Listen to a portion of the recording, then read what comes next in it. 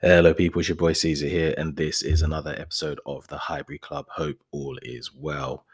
Um, the usual. You know where to find us at the Highbury Club. You can find me on the socials at CSays, CEASESAYYS. What's good?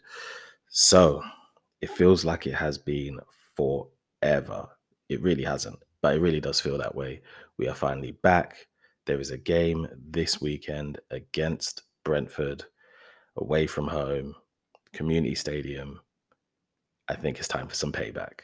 But listen, first of all, I wasn't sure this game was going to go ahead with the Everton game getting called off, with the PSV game getting called off, and obviously with all the preparations for the funeral on Monday. I think there's no way a game this weekend in London is going ahead if those other games got called off. And yet, somehow, the fates have worked their magic for this game to go ahead. So it's happening. And finally, we have some football. And I've got to say, to be honest, you realize just how much your sort of weekend and your week revolves around the football when it's called off. You really do. Sort of for me, in terms of doing the show and the scheduling between this and my business and my other work, it's so much gets scheduled around what Arsenal are doing, but also like psychologically in terms of your mental health and well-being, right? If Arsenal lose a game, you hate it. If they win, you're utter jubilation. So not having anything, not having a wave to ride in terms of sort of the outcome of the results or a game to look forward to or a result to talk about, it's very disorientating, I've got to say. So really happy for the game to be on and for the boys to be back. Um, yeah, it's been needed. That being said, fantastic game Friday night. Arsenal women against Brighton women, and 4-0 win for the Arsenal. We'll talk a bit about that later in the game, but it was great to get some football last night as well. Just because it was sorely missed, and yeah, seeing the Arsenal women run out and absolutely dominate Brighton was a joy to behold. But look, we're talking about Brentford for the moment. Um, Look, if this game didn't go ahead and had to be rescheduled, it would have been a problem, no doubt about it. If you look at the schedule after the World Cup, and especially given all the games there are and the fixture list and how sort of bunched up it is, being able to play those games the second half of the season, particularly if we go deep in Europa League, particularly if we do well in the domestic cups, it would be an absolute nightmare. When Arteta was asked about the game potentially being called off, he said, "We need to play and we want to play games." When you look at the schedule after the World Cup, especially, or at what we have to go through in October, we need to play games because if not, it's just impossible. And that's the point he's trying to make ultimately. It would be impossible to play all of these games if we do what we want to do in each of these competitions. So, yeah, I think if anything, this whole postponement situation has sort of reminded me of two things, really. One is, last year we saw around wintertime COVID postponements kick up all over the league. People only focused on ours, but pretty much every team had one. And so if something like that was to happen this winter, who knows what the Premier League schedule would look like? Hopefully not. Hopefully we're over the worst of things. And so that's not so much of an issue. But honestly, you never know when COVID is about. But the second thing is it reminds me that the football calendar is jam packed and we need less football, not more. That's the reality. There are too many games, and you almost need a chance to miss the game a bit, because I think it could get taken for granted when you have a game every 3 days in multiple places all the time. There's never not a game on, depending on where you look and what you're into. But look, back to the Arsenal. This is our first Premier League game since the United loss. People worried about our players getting a break. Well, they've had one. Um, we may come to pay for it in the second half of the season, but that's the second half of the season's problem. We've got to manage the games as they come. We've had a break. The players have had a break. They should be absolutely raring to go. Not just because they want to put right that United result, but also because professional footballers, this is what they do, right? It's game day. Training is one thing, but they want to play games. They want to win games. So yeah, the game against Brentford, as I said, away from home at the community stadium. To some degree, some would argue, not me, but some would argue there's a score to settle there. If you think about it, their win against us, the opening day of last season, Friday night under the lights, first game in the Premier League in the brand new stadium. Carragher and Neville there, dancing a jig with the home fans. They turned it into a massive party. And to be honest, it wasn't that much of a surprise, particularly when you factor in, obviously, the absences due to COVID and injuries that we had. And the fact that we hadn't completed our transfer business, it meant that ultimately we were going to be going into that game a little bit weak, to say the least. And yeah, they were up for it, battery in their back, boosted and ready to go. Um, I mean, I for one, I don't know how I feel about the idea that there's some revenge. We did play them in February this year, last season, and beat them 2-1. It should have been more. It was a comfortable win. Um, so I don't know about the revenge aspects, but I get it. That was a game that was played out in front of the world media. It was the opening game of the season. Everyone was watching, and they took us apart. So Ben White got absolutely dominated by Ivan Toney, and to be honest, his reputation as an Arsenal defender pretty much started on a back foot, and I don't think he's been given the praise he deserves for his level and his performances. Almost, not entirely, obviously, don't be ridiculous, but almost off the back of that result, people sort of made their mind up about him pretty quickly. And people can be sort of um, require very low data points to make up their mind. It only takes seeing one or two things and they'll form an opinion, and it will take a lot to shift that opinion. And I think that's kind of a bit of what's happened with Ben White there. So yeah, it definitely was one of those games that you definitely remember, and so the boys, I think, will want to do something about that. But one of the reasons why I say I'm not necessarily um, a believer of the whole need to get revenge thing is because it's a pretty different team. It's a pretty different squad to the team that played them. There are some players, like I said, Ben White, who want to show themselves and seek some revenge. But if I take you back to that squad on that day, it was very, very different. I mean, our starting lineup on the day was Bern Leno in goal, Kieran Tierney, Ben White, Callum Chambers, Pablo Marie, Emil Smith Rowe, Gabriel Martinelli, Nicola Pepe, Lokonga, Granit Xhaka with Balogun up top. Now, here's the thing about that. Leno, gone. Tierney should be playing. Ben White should be playing. Chambers gone. Pablo Mari gone on loan. Smith Rowe injured.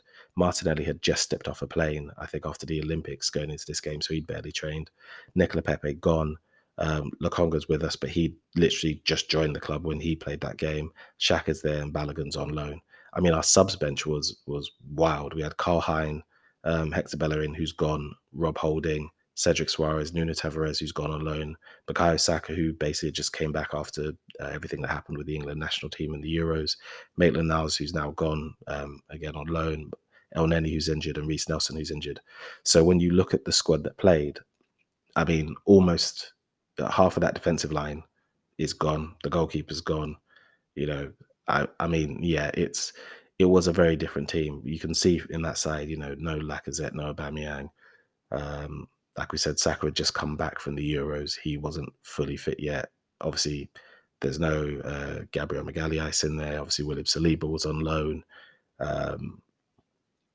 We hadn't had Ramsdale at that point. Hadn't brought in Ramsdale at that point. So a lot has changed. And if you look at our side now, we'll probably be going into this squad completely different. Not probably, we will be going into this game completely different. So how many of those players will be thinking revenge, and how many of them will be thinking we had a good run disrupted by a poor result at United, so let's put that right. But obviously the narrative is the narrative, right? People will be saying it, and so it won't be lost on them, and it'll be in their mind, at least some of them anyway. But like I said, that game wasn't that much of a surprise. I remember speaking to a friend of mine, not long after the fixture list had been announced, seeing that game, and he's an Arsenal supporter for lifelong Arsenal supporter, but moved to West London a few years back, and so had been going to some of Brentford's games in the Championship just to go to some football really. And he'd watched them play a lot, and we'd spoken about it and speaking about how how great, how well run a club it is and how innovative they are and how they do things. And we both said that fixture is going to be a problem. If anyone thinks that just because they had just come up from the Championship, that was going to be a walkover, then they weren't paying attention, and so it proved. But as I said, we also beat them last season, 2-1 at home at the Emirates. Goals from Smith Rowe and Saka. At the time, Smith Rowe scored his goal. He was top goal scorer for the club, and it's just a reminder of how good a player he is. Sort of a solo slalom run. Tierney did an overlap. He cut in, Smith Rowe cut inside, right-footed shot, bent into the bottom corner. Raya got a hand to it, but couldn't keep it out. Fantastic goal. And Bukayo Saka, even his goal was great. Turnover. They threw caution to the wind, piled men forward. We got the turnover, broke forward, ball played to Bukayo Saka in channel 16, and sort of got to the edge of the area and just rifled a left-footed shot past Raya. 2-0 at that point. They got a late goal from Nodegaard, but we should have beaten them by far more.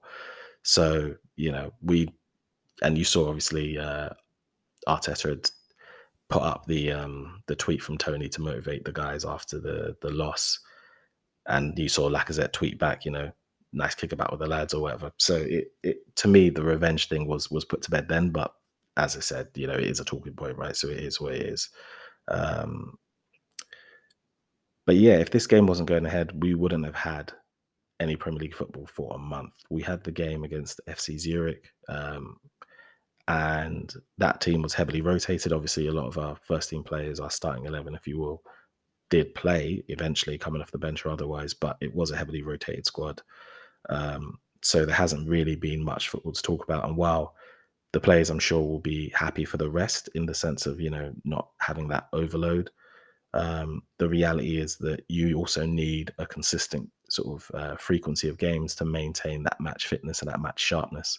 And so not playing a game for a while isn't conducive to performing well either. So you need to strike that balance. I was just, in preparation for this pod and just looking ahead to the game. I was having a look at what some Brentford fans were saying. And if you listen to some Brentford fans, they think we'll be nervous about this game, not just because of what happened at the opening game of last season, but just because Brentford are a really good side and can cause big teams and very good teams a lot of problems. I don't think we'll be nervous at all about going into this game. I think we'll know that they're a dangerous team and that they have a lot of potential threats that they could cause, and I think we'll be well prepared for it. So I don't think we'll be nervous. I don't think we'll take them lightly, but I don't think we'll be nervous at all. But I've seen Brentford fans and content creators saying that they think it will be a bit end to end, and Brentford will go for us and we'll go for them, and that it could be a high scoring game.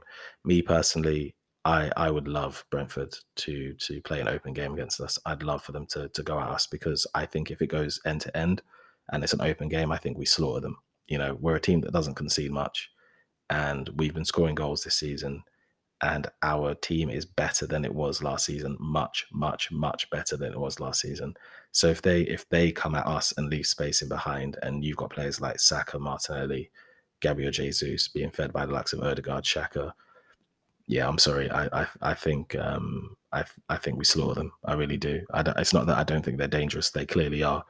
But if they come and play an open game against us, I think that'll be a problem. I don't think they will, personally. Don't get me wrong. I don't think we're getting, peak Bolton, Sam Allardyce, low block football. I don't think we're getting Mourinho park the bus football. But I do think we're going to see them play the game a bit smarter and try to capitalize and put pressure on us to try and get those turnovers and transition into space. That's the obvious thing to do against us because of how we play in the spaces we leave. So, if they were to just start to try and land haymakers on us, I think that would be ridiculously naive.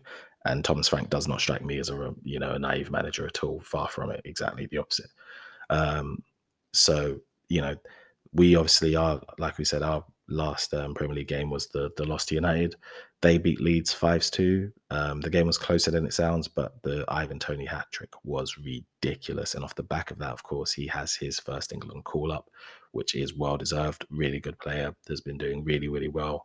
That step up from the Championship has not looked like much for him. Don't get me wrong, obviously the goal drop-off from the Championship to the Premier League is going to happen, but he has not looked out of place in the Premier League at all. You see certain strikers, when they come from the Championship to the Premier League, they look like they're fighting for their life just to just to get a goal, just to keep up, you know. And it's no shade on them or anything. It's just a ridiculously high level. And for Tony to have come up with the rest of the Brentford squad and just look completely at home in the league tells you how good a player he is. Obviously, we were linked with him along with a host of other strikers to replace Lacazette and Aubameyang. I think we'll all say that however well Tony's been playing this season, we are very much delighted with the striker we got in Gabriel Jesus, who has been phenomenal, both in terms of his performances and so far, really, really good in terms of the output that we got from him. So, you know, but with that being said, obviously they did beat Leeds 5-2. They also had that hilarious win against United, that 4-0. It seems so long ago now. And this is the thing about football. So much happens and so much changes really, really quickly.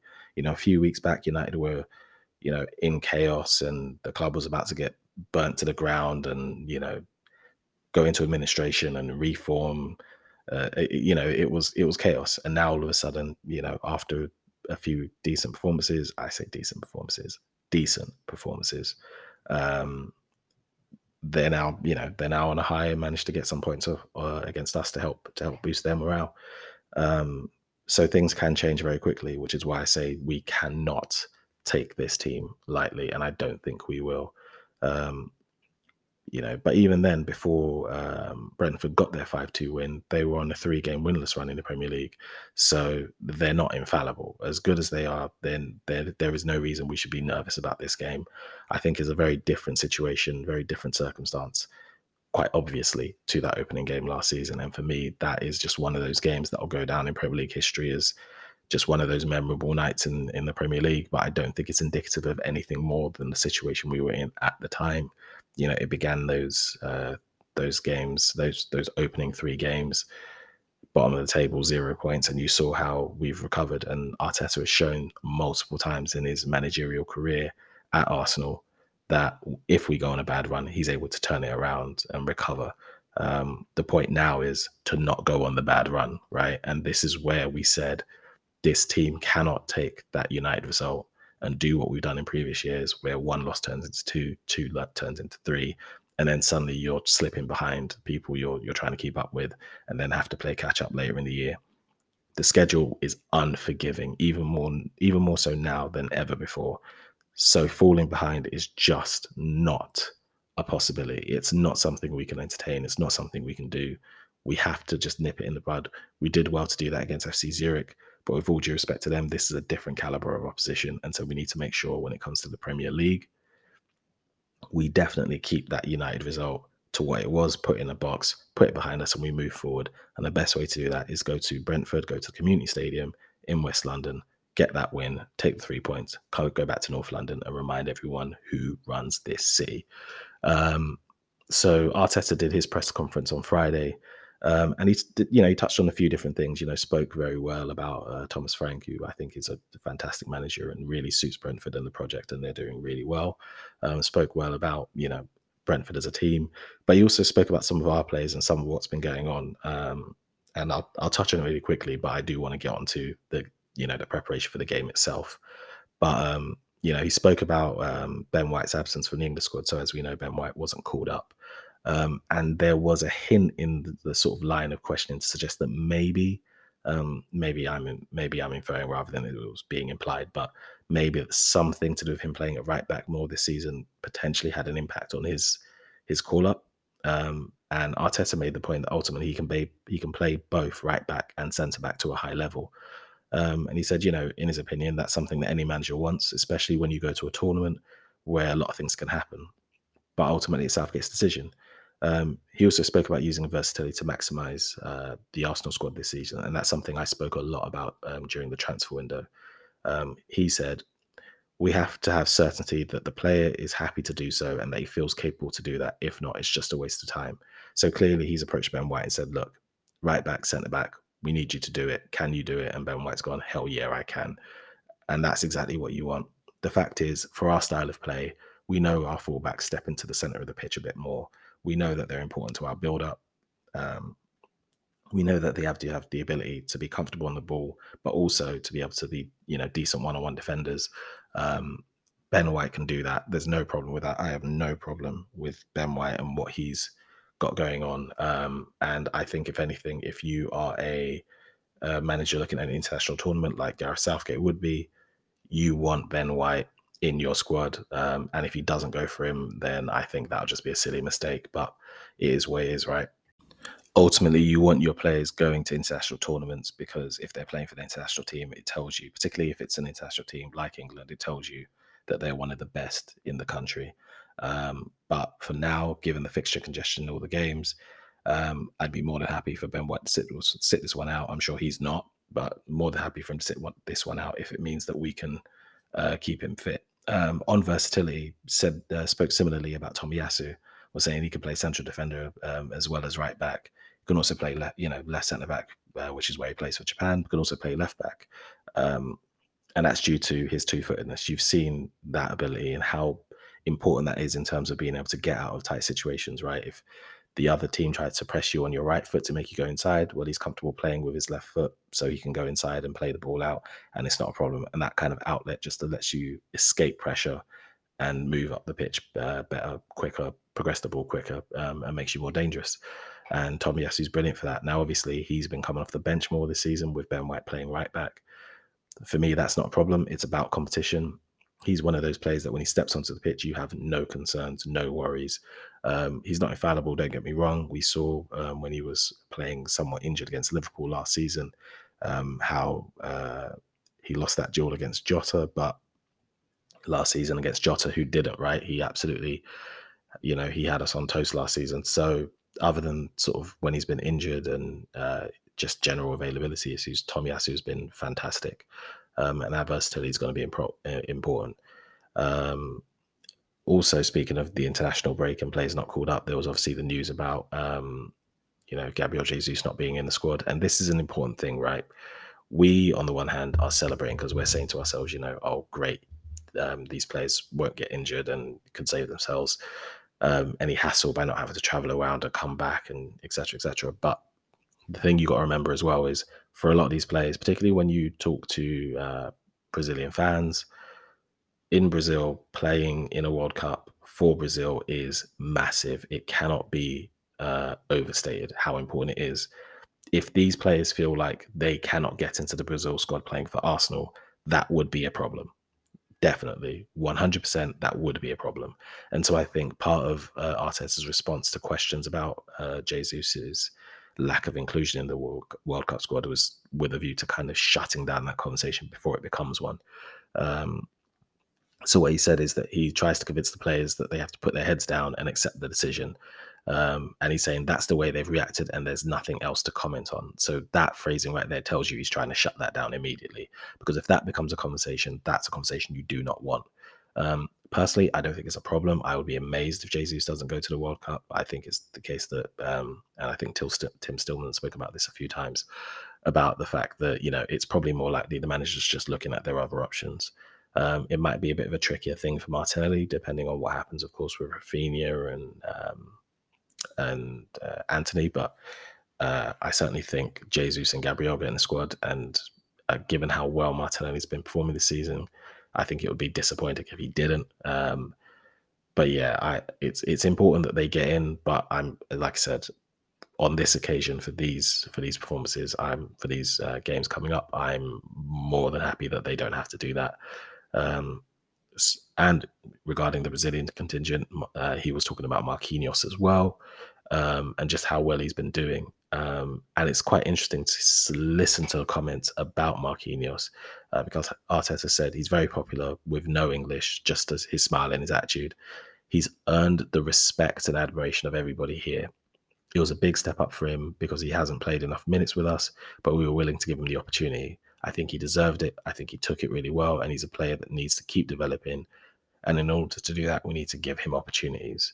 And as for whether or not he's ready for the Premier League, Arteta you got the sense from his answer that they're trying to build him up. He'll take a steady approach to determining his readiness. Suspect he may get he'll get Europa League minute opportunities. He will. But whether or not he gets Premier League minutes, I think that'll come down to availability. I think if he has to, he will. But I don't think he wants to rush him. There was talk about Arteta deciding whether or not whether or not he'd send him on loan, perhaps. in the second half of the season. I personally, from a personal point of view, I just think keep him here for the season. Let him get used to playing in England. Let him get used to the club, to Arsenal, to moving to this country, because ultimately it's a big step up and it's a big transition, both in terms of his professional life and his personal life. So let him get used to it. Let him get adjusted. Give him cup minutes, Europa League minutes, a few minutes off the bench here and there in the Premier League, where appropriate, and then next season send him on loan. But obviously, if he's doing that well and he's knocking on the door and he needs minutes for his development, then obviously you got to do what you got to do, right? Um, so that was a bit of what went on in the press conference. But really, when speaking about Brentford, what else is there to say? They're a good side. They're a dangerous side with a good manager. So that is what it is, and that's where we are. So in terms of the game itself, just looking at some of the important players and things to look out for. For Brentford, obviously, there's only one place to start: Ivan Toney. At the start of last season, absolutely bullied Ben White. No doubt about it. Have to admit that was the case. Personally, I think it was sort of overstated, given, like we said, and like we spoke about, the context of everything that was going on at that time. But it is what it is, right? And that's what people will remember, even if they don't remember the ins and outs of the game exactly. They'll remember how the game made them feel, and they'll remember their impression leaving that game. And what they take away is, Ben White got bullied. So even though I don't think Ben White will be playing centre back in this game, so they may not necessarily be an exact matchup, you never know, right? If they're playing in a two, Tony might decide to play, pull onto the right back position to try and get some joy. If we're talking deep crosses into the box, maybe from a set piece, maybe he tries his luck on Ben White in terms of trying to get the header and win the set piece duel. But realistically, I think this matchup, this game is probably going to be more of a Tony versus Saliba. I think that's the matchup, really. I would be amazed if Tony wants it with Gabriel. Most strikers don't, quite frankly. I mean, Tony has got the confidence, dare I say arrogance in a good way, to want to go up against Gabriel in a physical battle. And Tony is a big guy, strong, quick, athletic. He's got all of that, but he's also really intelligent, good feet, plays brilliantly well in terms of how he sort of does the hold up play and back to goal. But I think he'll want to put himself on Saliba, on the younger player, just to give him sort of one of those welcome to the Premier League games. That's something I could definitely see happening. So watch out for that battle. Tony combines well with Mbeumo as well. I suspect that we're going to see a 3-5-2, two up top for Brentford, and so that combination between the two of them, I think, is going to be something to watch out for as well. The fact is, Tony has no behavior. He does not care. He's not phased.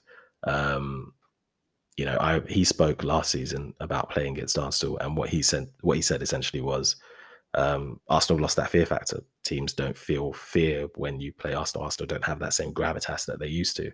And then he made a joke about Arsenal maybe needed a better striker, which, yikes. But this season we have that striker. But it is what it is. But yeah, so because of that confidence that he has and how that impacts his play, I think, it's a bit like the Mitrovic situation with Fulham, whereby he's a player who is not only just going to use his physicality, but use it in an intelligent way.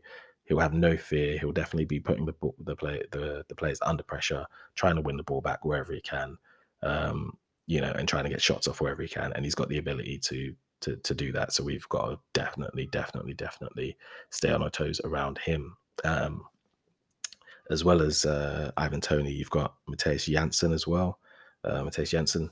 So if you remember the Man United game, he was the player charged with basically sticking to Eriksen and trying to stop their build out from the back through Eriksen. So Ten Hag had an issue in previous games of Man United's build up and progression of the ball. So in that game against Brentford, he decided to put Eriksen in number 6 and sort of have a ball playing deep line playmaker. And Thomas Frank said, okay, well, I'm going to put Jensen on that and just basically man mark him. So when De Gea tried to do his playing out from the back, looking like it was the first time he'd ever kicked football in his life, Jensen was right on Eriksen, stole the ball, won it back, and scored the goal. So whoever plays number 6 for us, expect something similar. Expect Jensen or someone similar to be on you the moment you get that ball from Ramsdale. So our passing is going to need to be quick. Our movement's going to need to be quick. to be honest, in terms of sort of the Arsenal connection, the talking points are numerous in this game. Arsenal were linked to David Raya and were interested in going for him, but I believe there was a clause in the contract that basically meant that we were priced out, and I think that was the window. In fact, we ended up with Renison.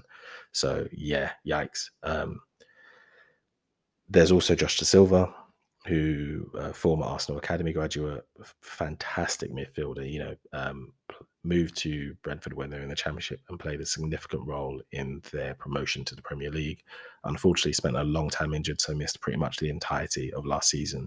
Has been playing games this season, done really well, getting goals, and so is starting now and showing his level. He is a really, really good player and someone who was extremely highly rated in our academy at the time.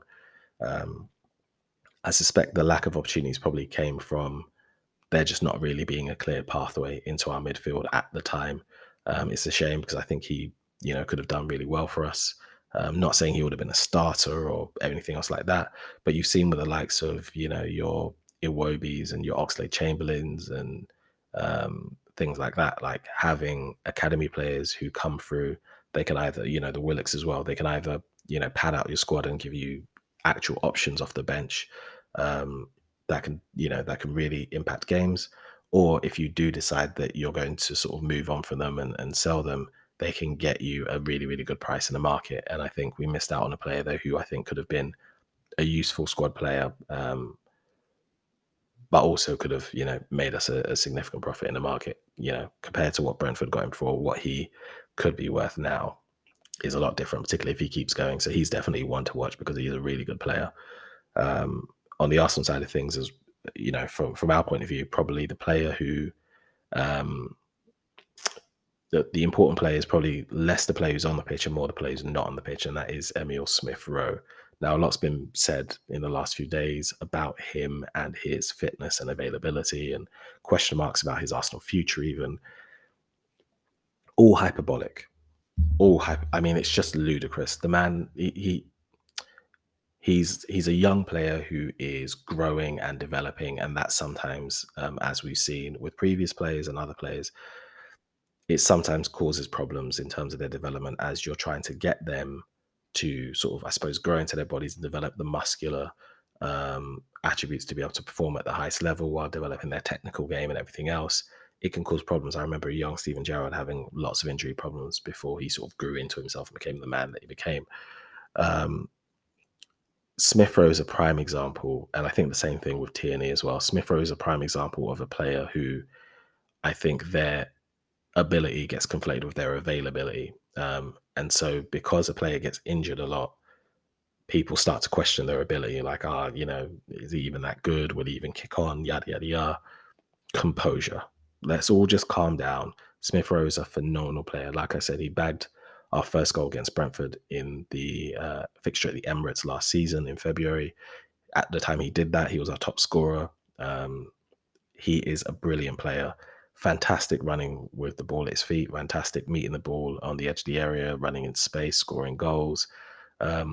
He is a really, really good player. It is not a mistake that we gave him the number 10 shirt. It wasn't a fluke. He is really good. We just need to get him fit, and that is something that's going to take time. I hope that it's not going to be a long-term thing for him. I hope it's not going to be a Diaby or a Wilshere or a Ziki type situation for him. I hope it's just a case that he's young and he's growing. I think Arteta and other people at the club have spoken about the fact that it's an ongoing growing problem that's related to sort of his growth, I guess. So we'll just have to see how that goes. But the reason I mention him is because of the lack of options we do have on that left-hand side if Martinelli isn't available, and you don't want to have to play Martinelli every single minute. So there's going to have to be some movement. It may mean Nketiah coming in through the middle, moving Jesus right and Saka left, or Jesus left and Saka right, or things like that. There's going to have to be some movement. Maybe Vieira comes in on the right and Saka goes on the left. Who knows? But this would have been a great game for Smith Rowe to sort of make himself available and be available. But obviously, we saw that he went off during the warm down after the United game, pulled up with an injury. So we'll see what happens there. But in terms of the players who are available, like I said, I do think we're going to see an interesting battle between Saliba and Toney. I do think that's going to be a situation. I also think that another thing to watch out for is our build up in central areas now that Tierney's playing and Zinchenko's not available. So we know how crucial Zinchenko is, and we see how well he does doing that build up because Martinelli's there, all action, able to push ahead, stay wide, chalk on his boots, and cut inside.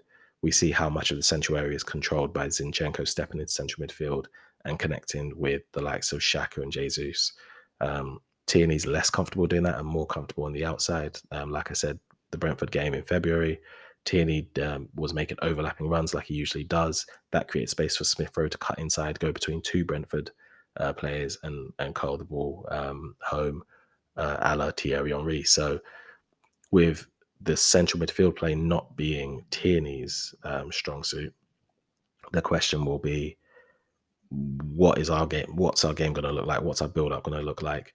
In recent games, it hasn't been that much of a problem, but you've noticed the drop off, which is understandable. It's not Tierney's game, but I like the fact that he's got the aptitude to learn, the desire to learn. He's clearly trying to do that. He's not. There are some players who step into a team to replace players, and no matter how hard they try, they just can't do it, and there's some players who just won't do it. I think Holding is a player who, when he steps into the team central midfield, he does try to play the progressive passes. He does try to help with build up, but it's just not in his locker. It's not his game. So when he does, it doesn't really look great or comfortable.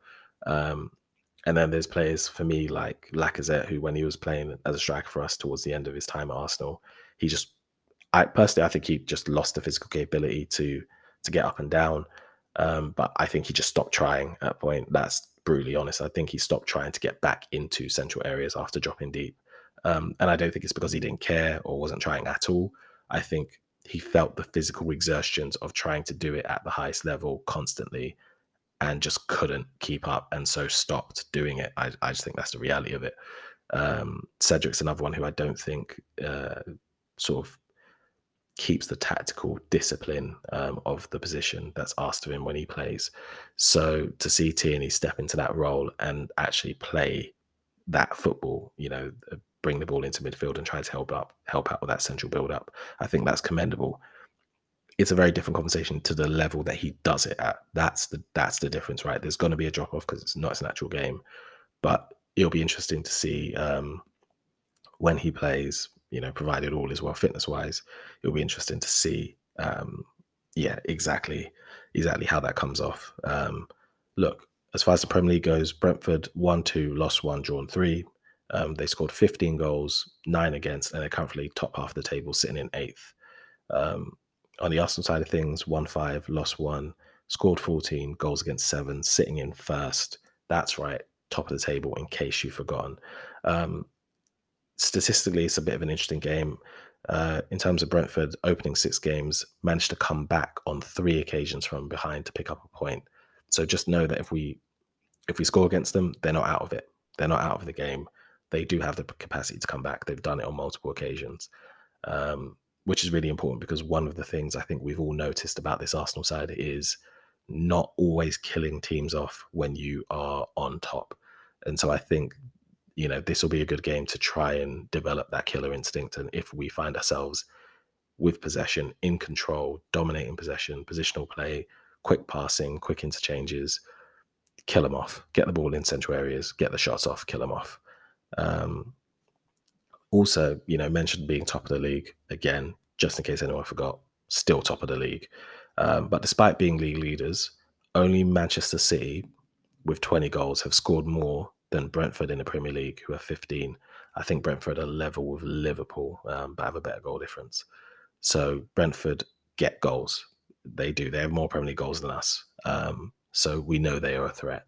And 10 of Brentford's 15 goals this season have come at home. So again, they really do score goals, and they really are confident in scoring goals at home.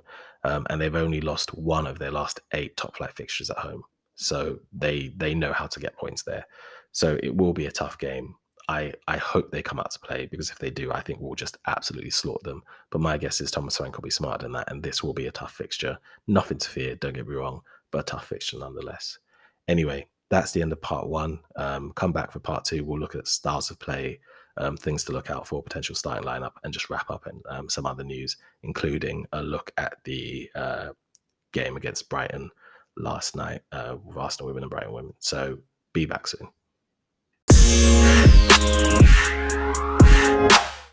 Hello, people. It is part two of the Highbury Club podcast. So hope you've got yourself a nice little drink and you're nice and relaxed so we can crack on. Looking at sort of what we can expect in terms of styles of play. Now, in terms of Arsenal, you know us. I don't think we're going to change our style of play that differently to play Brentford, because I think Arteta is building a team that he very much wants to play in a particular way. And that style of play is meant to be able to deal with whatever threat we could come up against. I think there are very few teams that Arteta will change his style of play for. I don't think Brentford is one of them. So you know what to expect. You know that how our build-up is going to go in terms of Ramsdale's variance and distribution, signed wider kicks, long kicks, short passes out from the back. You know, we'll try to play out through from the defence as well where necessary. You know, our fullbacks will step into midfield and we'll have that 2-3-5 or 3-2-5 depending on the pattern of play. So you'll know those defensive channels will be left somewhat exposed. So zone 1 and 4, zone 3 and 6 will be potentially exposed as our players kick on. And so it's going to be really important again for the one-on-one defending for the likes of Saliba and Gabriel to cover those channels. So if a ball goes over the top, if they can't win the tackle, delay until our players can get back into position. For us, as we get the ball into the final third, move the ball around, quick switches, quick interchange passes, move them around, create space for us to be able to play into, or get the ball into zone 16, zone 18 for the cutback. So we know what we're going to do. We know the positional play. We know the channels that our tackles are playing into. So it's for us to kind of impose our game on them. As far as Brentford are concerned, look, as we said, they got that really good result against United. They got that really good result against Leeds. They are a team who have played with a back two before, but against some of the better teams, they have adopted a back three. I think we'll see a back three in this game with Tony and Bremo up top in a front two. The fact is they'll try to press high up the pitch. They'll want to create pressure to try and force turnovers. That will allow them to create sort of breakaways into our channels, as we spoke about, right? So as, for example, Ben White and Tierney push into midfield, right back and left back spaces get vacated. And so a long ball over the top, that could kill us. We saw with the United game, the inability to close down Eriksen in that deep light and playmaker role basically meant that he could just play a ball to Fernandez, who made himself available, and then it was just a quick pass and they were in behind and it was a wrap. So that's what you don't want. You don't want passes going from their defense to, I don't know, Jensen, who plays a ball through to Tony, or ball going from defense to Tony, who plays ball through to Mbeumo. It's what you don't want. You don't want to end up in foot races. I'm confident in Gabriel and Saliba's one-on-one defending skills, but you just don't want it, because more times than not, if a team is defending into transition, it means that you are out of position and they have the advantage, because ultimately that's what you want to do. If you play a team who are very structured, you want to move their players about to create distances that they can't cover for, and that just allows you space to transition into. And because football is so structured now, teams aren't great at dealing with unstructured play because, well, it's unstructured. That's the whole point, right? So I think we're going to see a lot of Brentford really trying to put us under pressure to create those turnovers. You'll recall, for example, the Brentford goal against United, where the ball got played out over the top into the channel 16 for Tony, and he just hit that first time pass across the pitch for Mbeumo to run onto, who got the ball, controlled it, turned the United defender and slotted the ball home. That's the kind of thing I'm talking about. If you haven't seen it, go back and watch the Brentford United game and look at the Mbeumo goal, and you'll see exactly what I'm talking about in terms of the transition into the channels. Brentford did it to them, United did it to us. So it's something we'll need to focus on if we don't want that to happen again. And to avoid that, other than just, maintaining possession in the middle of the pitch, that's where the technical security comes in. And that's where a loss of a player like Zinchenko is quite damaging, because he really, really, really was quite good at trying to helping us retain that technical security in the middle of the pitch. So other than maintaining that technical security, if you do lose the ball, you want to regain it quickly, and I mean quickly. You can't let them string two passes together and play the ball out because you're done. It's really, you got to nip that in the bud, knock the ball out, rotational fouling, whatever you've got to do. But you can't lose the ball in the middle of the pitch. It'll kill you. Um, but it also means that, as I said, as we do our positional play and we, create those triangles, so Erdegaard, Saka, Jesus, or Martinelli, Xhaka, Jesus, as we're creating those triangles and we move their plays about, we need to take our chances. So if we get an opening, shoot on sight. That has to be the message, really. In terms of trying to create those pressures, expect to see their two centre backs, their two centre forwards push on our two centre backs, and then go man for man everywhere else. So wing backs and full backs, Jensen on our number 6. So if they get a turnover in that situation, we'll be out of position all over the place, and they'll be on us like a rash. So we'll need to make sure we are on our best behaviour when it comes to not making silly mistakes. It also means that Ramsdale will need to be at his best when it comes to kicking, because the one thing we have that United don't have when it comes to doing this is we have a goalkeeper who has varied distribution. So when Brentford were pressuring United, for example, they would go back to De Gea, and De Gea was, his kicking was non-existent. It's just not his game. Brilliant shot stopper, but ball at his feet, he's not the guy. Ramsdale, on the other hand, deft touches, clip ball over the top, drilled sidewinders wide, drilled shots through the middle. He's got all different passes in his locker. So we'll need that to be able to escape pressure if they push up against us. And that's the thing that makes me think Frank may not go as all out on us as he did against United, because if he does, we can pop a ball over the top and Saka, Martinelli, Jesus are running in behind at you. And if you are Brentford defence and you see them running at you, that is exactly what you don't want. And both of our goals against them last season, exactly that. Saka, Smith Rowe running at them, they didn't like that. So more of that, please. One of the things I've noticed is this season, the propensity for which we give away silly goals, that needs to go quickly. And I think Brentford is a team you want to really, really, really make sure that you are maintaining security of that ball, because any silly mistakes, you saw the pass back from Gabriel to Turner in the Europa League, none of that.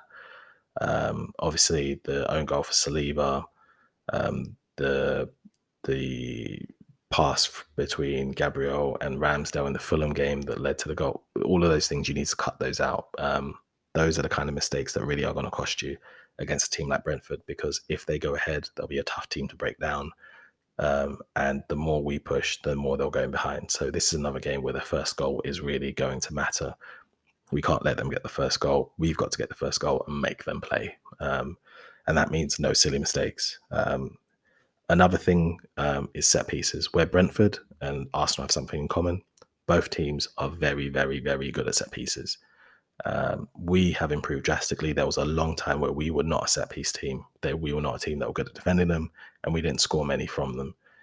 That's changed under Arteta. We are now a very good set piece team, and we know that we've done a lot of work in that area. We get a lot of goals. Gabriel's a great threat, but we also know that we don't concede too many from set piece. I think it was pretty late last season that we conceded our first goal from a set piece. It wasn't early on. It was sort of in the last couple of months, I think.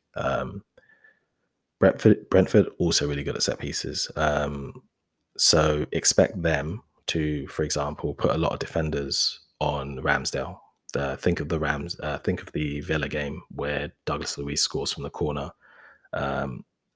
That's probably a sign. When a team does that, that's a sign that they think your keeper can be got at. So I expect to see some of that. Also expect to see, deep crosses, back post, Tony knockdown, head on. The goal they got against us at the Emirates last season, exactly that, a set piece, ball pinballed around, and Nogard just put it in the net, really. So that's something else to look out for. Equally, as we said, we're no slouches with set pieces ourselves, so that might be an opportunity for us to try and get something from them if we're not getting much joy in open play. So from that side of things, it will be very much who can take advantage, because both teams are really good in that area. As far as lineups go, for us, I think it will be There's probably one main talking point, which is that number 6 position. Thomas Partey's back in training, so does he come back in, or does Lokonga keep his place and Partey come off the bench? I think ultimately, if Partey's fit, if the manager thinks he's match fit, he'll play. It's that simple. Because we don't have another game till October 1st. So I think if he's fit, he plays. It's just a question of how fit is he. So I think we'll see Ramsdale, White, Saliba, Gabriel, Tierney, Partey, Odegaard, Xhaka, Saka, Martinelli, Jesus. It's the starting lineup that's been winning games, bar Tierney for Zinchenko. That's what I think we'll get. Again, unless there's some other fitness issue that we don't know about, I think that's what we'll get. Zinchenko, Smith Rowe, Nelson, El Neni, Cedric, all out. Two of those could have had a contention to come into the game. But given Martinelli's form and obviously given what Zinchenko gives us, I think we know what the starting lineup would have been had all those players been fit. But that's where we are. I think, like I said, we're going to see a 3-5-2 from Brentford. So Raya, I think we'll see Janssen, Rulislev, me in defence, Hickey, Henry, wingbacks, Jensen, Janet, De Silva with Mbeumo and Tony as the front two. So no Christian Nørgaard, who of course scored against us last season, and no Ethan Pinnock, but they may well have Sergi Canos back, who played a pivotal role in our loss at the Community Stadium last season. So that for me is what I think the lineups will be. That's what I think Brentford will do. As I said, I think the main talking points for this game from an attacking point of view for us, it's going to be the degree to which we can maintain technical security and control of the ball, particularly in central areas. We do not want to lose the ball in central areas. We do not want to lose the ball pushing players forward on the edge of the area for them to break away. So if we're knocking the ball about, great, maintain possession, but purposeful passing, move them about, technical security, no loose touches, no silly back passes or anything like that. And otherwise, if Brentford manage to get a breakaway, it's important the one-on-one defenders, if you can't win the ball back, delay, so our players can get back into position and we can shut them out. That's going to be an important thing. Defending them, it's going to be really, really important that, number one, really strong in the duels, because Tony's a handful and Brepo's quick. De Silva is good from midfield, so Jensen, both of them a goal threat as well. But otherwise, I think ultimately it's about taking your chances. If we have the ball, if we have control of possession, we need to take our chances. And that for me is really what it's all going to be about. That's what, it's football, right? It's all it ever is about, is taking your chances. But I do think that's going to be the pivotal thing to talk about.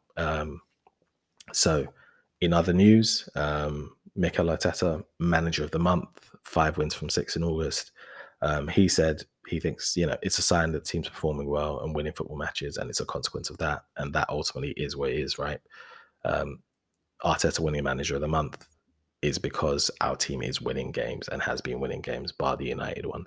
So long may it continue. Obviously, he'll want to avoid the fabled manager of the month curse that got brought up in All or Nothing by Moose from TalkSport. He'll want to make sure, like I said, that the United win, the United loss is just that, and we go to Brentford and win. And so he can carry on his good run of form and be in with a shout of winning the September manager of the month, despite only playing 1 game in the Premier League. That's not here or there. Anyway, we saw the return of Arsenal women for the new WSL season with a game against Brighton women. Brilliant 4-0 win. Saw the interview with Hope Powell in advance of the game, who said, everyone expects Arsenal to win, but they're not going to hand it to them. And to be fair, I think Brighton tried hard, did well, but Arsenal were just a better team. It was a brilliant game. We saw some legends in attendance. Of course, the legend Kelly Smith with another Arsenal legend, Ian Wright, 2 of the GOATs. And it was a fantastic game. If you haven't seen the highlights, go and check it out. Some brilliant play from some of the Arsenal players in this game. I mean, for example, there was one line-breaking defense-splitting pass from Leah Williamson that was phenomenal. It played in Blackstenius, who ran through, got tripped over by Emma Kohlberg from Brighton, and Brighton defender got a red card for preventing a goal-scoring opportunity. After that, it was just, it was all us. So 4 nearly got an opener after a give and go on the edge of the box, chopped it back, sent the Brighton defender to the shops. but the shot went just wide. Would have been a brilliant goal, but just not enough power and accuracy on that one. The first goal did involve Ford, though, who took advantage of a defender slipping to run inside the area from the left wing, cut back to Little, who took a touch and slammed the ball home, and it was 1-0. Nearly got the second when a break saw Miedema playing Blackstenius, who, rocked a shot off the bar. Miedema was playing that number 10 role that she'd been playing in under Jonas Eidevall, whereas previously she was under Montemurro. She was obviously playing in more of the striker role, and while she bagged a ridiculous number of goals, I think she's always been very clear that I think she's always seen herself more as a number 10, listening to some of her interviews. So I think it's a role that she's more comfortable in, although let's face it, she's a brilliant player, right? She's comfortable wherever you put her, really. But she had a really, really good game, which is always great to see because she's just phenomenal. Leah Welty nearly swept one in home, but the keeper made a brilliant save. That would have been a phenomenal shot. It's sort of similar to what Saliba did when he got his goal, the way he just swept it in against Palace. But yeah, the second goal did come when Beth Mead picked the ball up in zone 14, turned on the spot, slipped it through to Blackstenius, who just rifled the ball past the keeper. It was a brilliant striker's finish, and it's exactly why Eidevall brought her in last season. That's what she's there to do, Miedema in the number 10 role, her up top, just play her through, do those direct runs and fire the ball home. That's exactly what she's about. So fantastic goal for her. There were other brilliant bits of play, though. Kim Little picked the ball up. So she picked the pocket of the Brighton defender in the attacking right-hand channel, a little give and go before playing it to Miedema on the edge of the area. Miedema brings it into zone 18. She looks like she's going to sort of cross it there and then, but she takes another little touch, and just taking that little touch completely throws the defender off because they're expecting the cutback. So now they've just got to take another step. So they're just completely out of sync just by that little touch. Ordinarily, that position, a player takes too many touches and they kind of lose the chance. But just taking that touch kind of just, threw off the defender, which allows her to sort of play another cutback into the box. And Mead swips it into the net. It was a brilliant touch from Miedema. Sort of the deftness of touch, the quality of a football shining through again. And a reminder that we are very, very lucky that she signed that new contract this May because, how do you replace a player like Miedema? Honestly, I don't know. There aren't many that good. There really aren't. We saw Jordan Nobbs come off the bench, hit a stinging shot from just inside the area that hit the bar. Looking at it, I think the keeper may have got a slight touch on it, but not 100% sure, but it was a really good shot. But it would have been an absolutely filthy assist from Mead, who just played a cheeky little nutmeg to set up the shot. But yeah, the fourth goal did come. Lena Hurtig played a nice ball around the corner after a quick give and go with Frida Maunham, who then took the ball into zone 18 and just drilled a shot at the keeper. Keeper had strong hands, to be fair, and so it got knocked in the middle of the area, and that's when Mead chested the ball down. As the ball dropped, showed it to keeper. Keeper tried to decide to dive at it to try and get it, and she just sat the keeper down, took a touch, knocked it to her right, the keeper's left, and just slotted it home. Ridiculous goal, 2 for Mead, 4 for Arsenal, game done. After the game, manager Jonas Eidevall had a few interesting comments. He was talking about sort of Brighton playing in a deep block, and he said, I don't mind teams playing like that against us. He doesn't like to play the same game over and over again. He likes to play the same game over and over again because they're prepared for it ultimately. And ultimately it's the consequence of the way we play that they do that deep block. And I think that's an important point to make, right? If you go up against teams and you're constantly facing deep blocks, it means it's because you're good at what you do. And that's the point I think he was trying to make. And he was also talking about the nature of our attacking play in that game. And he said, it's key because you can pass the ball and try combination play. But when you come down the sides, if you can dribble as well, it means that teams have to cover all the time. When they have to cover, that's when you get the free player, and that's so important. So this is another thing that we don't talk about much when we talk about build up to games and play. It's as much as you have the positional play and as much as you have the give and goes and the quick 1-2s and those kind of things and like passing interchanges, what you need is individual brilliance as well. You need players who can take players on, because structured teams aren't prepared for that, right? If you set up a team in a defensive structure ready to prevent a team from scoring, if one player comes at you, step over, takes you on, runs past, you've got to go with them. If you go with them, you're not in the position you should be in. That creates space. And that space creates disorganization because another player has to fill in. They're not where they should be. Another player has to cover them. They're not where they should be, and so on and so on and so on. It has a knock-on effect. And so that's why, you see, for example, the Arsenal men's, the play of people like Saka and Martinelli are so important because of their ability to run at teams. You saw Gabriel Jesus, his goal against Leicester, the individual brilliance. You need that as well as the structured positional play. And the Arsenal women have that with the likes of Beth Mead, Kim Little, Miedema. Yeah, there are so many players who can do that in the team. McCabe, it's that they're the players who can go at a player and sort of commit them. So we saw that, for example, like I said, with Mead, sitting the keeper down. You saw that Miedema, little touch, throws off the defender, creates space for the cutback. These little things are the things that when you are playing a team in a deep block who are very structured, those moments of individual quality create the space that allow you to break them down. And so that's what you want to see. So it was fantastic to see the team play like that and get the win. And it was also great because we hadn't had any Arsenal games for so long. So seeing the Arsenal women win, watching the Arsenal play is always a great opportunity. Looking forward to heading down to the North London Derby as well to watch that live. That'll be fantastic as well. And also looking forward to catching some other games this season, including games against Chelsea and Arsenal later on. That's Chelsea and Arsenal, Chelsea and United later on. So we'll see what's good there. But great start to the season for the Arsenal women. In other news, we hear that Arsene Wenger has been speaking recently. So he spoke at the event regarding the release of David Dean's book. David Dean also had a book signing at the Tollington recently, which by all accounts went really well. And Wenger was talking about sort of not coming back to Arsenal. And he was talking about the fact that, when he left, everyone needed some change and he understood that. And so he felt that if he came back, it would be a distraction and it would be sort of talking point and it just wouldn't be good and wouldn't be healthy. So he decided that for the good of the club and everybody involved, it's better if he just stayed away completely. So he's just not been back at all in any capacity. And you can tell, I think, more than anything from the way he talks about it. Number one, you can see a shift in how he's spoken about it because, I think he went from being quite defiant about his exit to being very, to sort of understanding, maybe coming to terms with it a bit as he got his freedom and started to do more of his time that he wanted to do. To sort of, I think, realizing that maybe he should have left sooner. I think that's what's happened.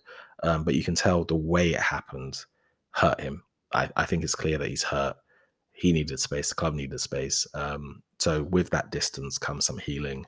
I don't think he ever wants some kind of ceremonial role that has no power or influence. I think if he ever came to have a role at Arsenal, it would be a role that, there was some decision-making power there. I don't think he'd want to just be a figurehead. I think if he came back to Arsenal in some capacity, it would very much be to be someone. And I don't know how realistic a possibility that is with the current setup. But that's fine. For me, I would just love to see him in the stands. I would just love to see him in the stands at the Emirates watching a game,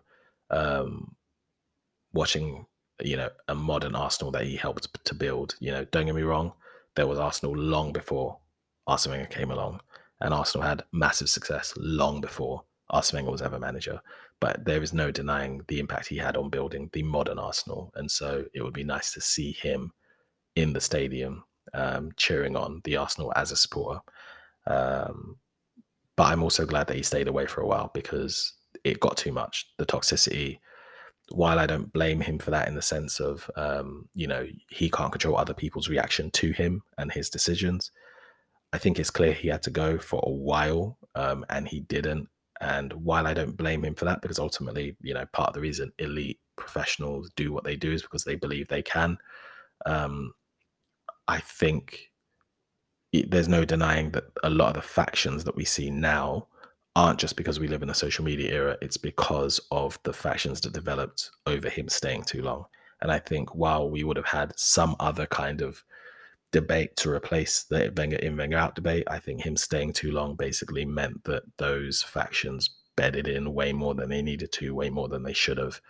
And we are seeing some of the fallout in terms of how the fan base reacts to certain things that have been going on in the last few years, in part because of the anger that had built up and the desire for change. post Wenger. So I hope he comes back. Arteta spoke about it and come back and said, I would love that. I think he's explained it. I think he has every window and every door in this football club open whenever he is ready and whenever he feels it's it's the right moment to do. He knows that from my side. He knows that from many other people at the football club, and hopefully that will happen soon. But I think he will inspire a lot of people, and people are going to be happy to see him. And I think that very much is it. I think now with the passing of time, the club will be very open to him coming back in some capacity. But I don't think it would be, professionally speaking, in a capacity that Wenger would want. So for me, if he can come back as a fan, red and white scarf, cheering the team on, that's good enough for me. Anyway, that's it from us at the Highbury Club. Let's see what happens. Let's get a win over Brentford. Finish game week 7 at the top of the table. If we do, if not, drop points, we could finish, we could be third behind City and them lot. So let's just get the win. Ultimately, we don't want to drop points. We want to get back on the saddle after the United result. We want to get the win, the 3 points, stay top of the table. We're top of the table at the moment. We are the pace setters, so let's set the pace. Anyway, people, that's it for the Highbury Club. Thank you very much for joining us. We'll have a match review pod, I think, on Monday following the Brentford game. And then, we'll have more content to look at over the international window. We'll have some interesting stuff we're looking to do. So stay with us for now. But anyway, people, enjoy the game, enjoy your weekend, and we'll talk soon. All the best. This is the Highbury Club. You know where to find us at the Highbury Club. You know where to find me at CSays, CEASESAYYS. Have a good one, people.